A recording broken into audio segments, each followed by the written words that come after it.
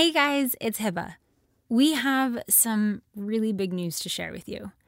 We just raised a round of investment, making Kerning Cultures the first venture-backed podcast company in the Middle East.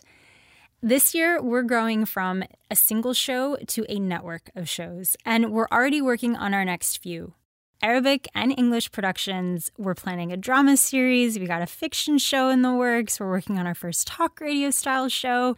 And what this all means is that for this show, which you're listening to now, we will still continue to document stories from the Middle East and the spaces in between, and we'll be producing it solely in English from now on. Our Arabic stories we're going to reserve for our other shows. All of this is to say that we are so excited for what's next. This is such an incredible moment in Kerning Culture's history, and we want to thank you, our dear, dear listeners, whether you've just discovered us or you've been with us from the very start. Thank you for supporting us as we grow. In lieu of all these changes, you can imagine that we have been hustling like crazy behind the scenes.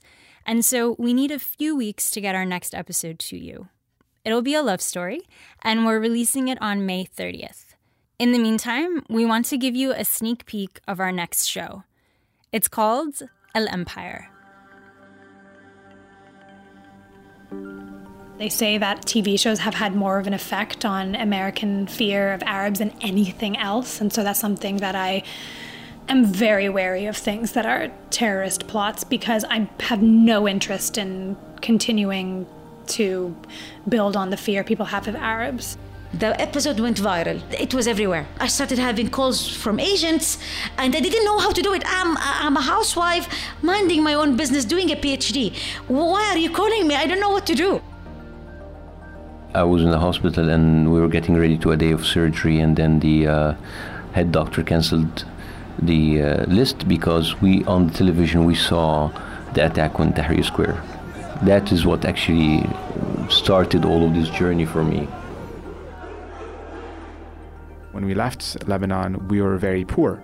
My dinner menu, I think, during that era was, I would buy the baguette for like 1 franc at that time. And I would buy some cheese for another franc, and I would make myself a baguette with cheese sandwich. I think the number was like 2.7% of all women have ever been able to raise money from venture capitalists, and I've done it twice. It's very, very foreign to Arab culture to talk about personal things publicly. And I'm still trying to figure that out. I think it causes my family members harm, like real pain, when I talk publicly about things they don't want me to. Bassem, did you ever deal with depression? I think I'm absolutely certain that I have some sort of depression. I'm not clinically diagnosed. I didn't go to therapy. I think I should. It took me a long time to get out of that darkness. It wasn't something that was easy for me.